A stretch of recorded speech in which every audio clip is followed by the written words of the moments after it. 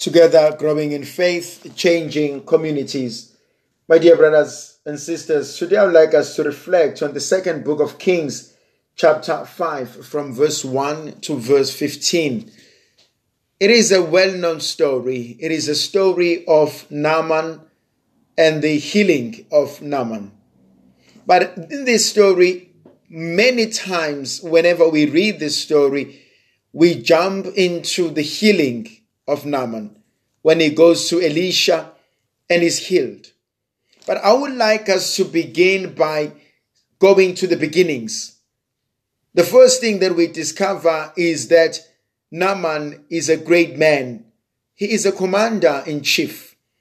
He is the commander of the army. He is a very powerful man, the counselor, the advisor to the king. He is a trusted man in the king and in his kingdom. And so the king values him. But Naaman is also an ordinary human person. Ordinary human person in a sense that he struggles with leprosy. And that's where I want to begin. That no matter how great you are, no matter how great we think we are, how intelligent we are, how beautiful we look, how influential we have become over the years, we all, to a large degree, struggle with what St. Paul calls the thorn in the flesh.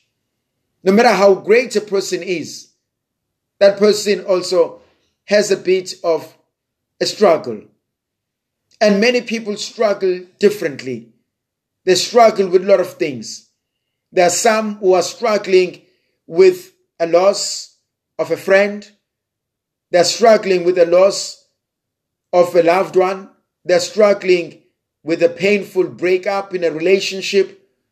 They're struggling with a sense of a loss of security. Others have no jobs. Others are not qualified. Others have been retrenched. And to a large degree, we all are fighting some battles. And so, as I see Naaman, I see who I am in him. And I hope you can also find yourself in this story. That in as much as I'm able to accept the greatness, am I also willing to accept the weaknesses? If I'm willing to accept my success, can I also accept my failures? If I'm willing to accept my achievements, can I also accept my blunders? Because in me, all these make sense.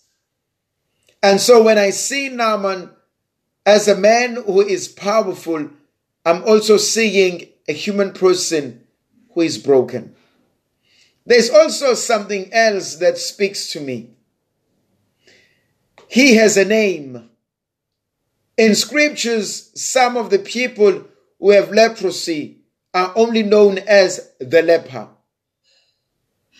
And so they are not given any human dignity. They have no sense of belonging. But that says something about us as human beings. That no matter how powerful you are, you also need a shoulder to cry on. I may think I'm strong, but I need someone who can understand and listen to me. And so, having realized his struggle, he doesn't go and tell his wife. The author doesn't tell us that. But I want to believe that the wife notices that something is wrong. But I want us to see the irony of life. Naaman is helped by a servant girl. She's a slave. She's a foreigner. She probably did not choose to come to Syria. She did not choose to be a maid to the wife of Naaman. But she finds herself there. And so she is the one who brings up the topic. She goes to her mistress, to Naaman's wife, and she notices that Naaman has leprosy. And she comes up with a solution. She says, I know there is a prophet in Israel. I know there is a God in Israel who can help my master. While I had said earlier on, no matter how powerful I think I am, I have weaknesses and I need help. No matter how weak, how low I think I am, I have something that I can offer to someone else. This leads us to go deeper into human relations. Probably the key to your success, the solution to your problem, lies not in the powerful, in the mighty, but it probably lies in the poorest of the poor. In someone I disregard, in someone I judge, in someone I think is useless. And that's the irony of life.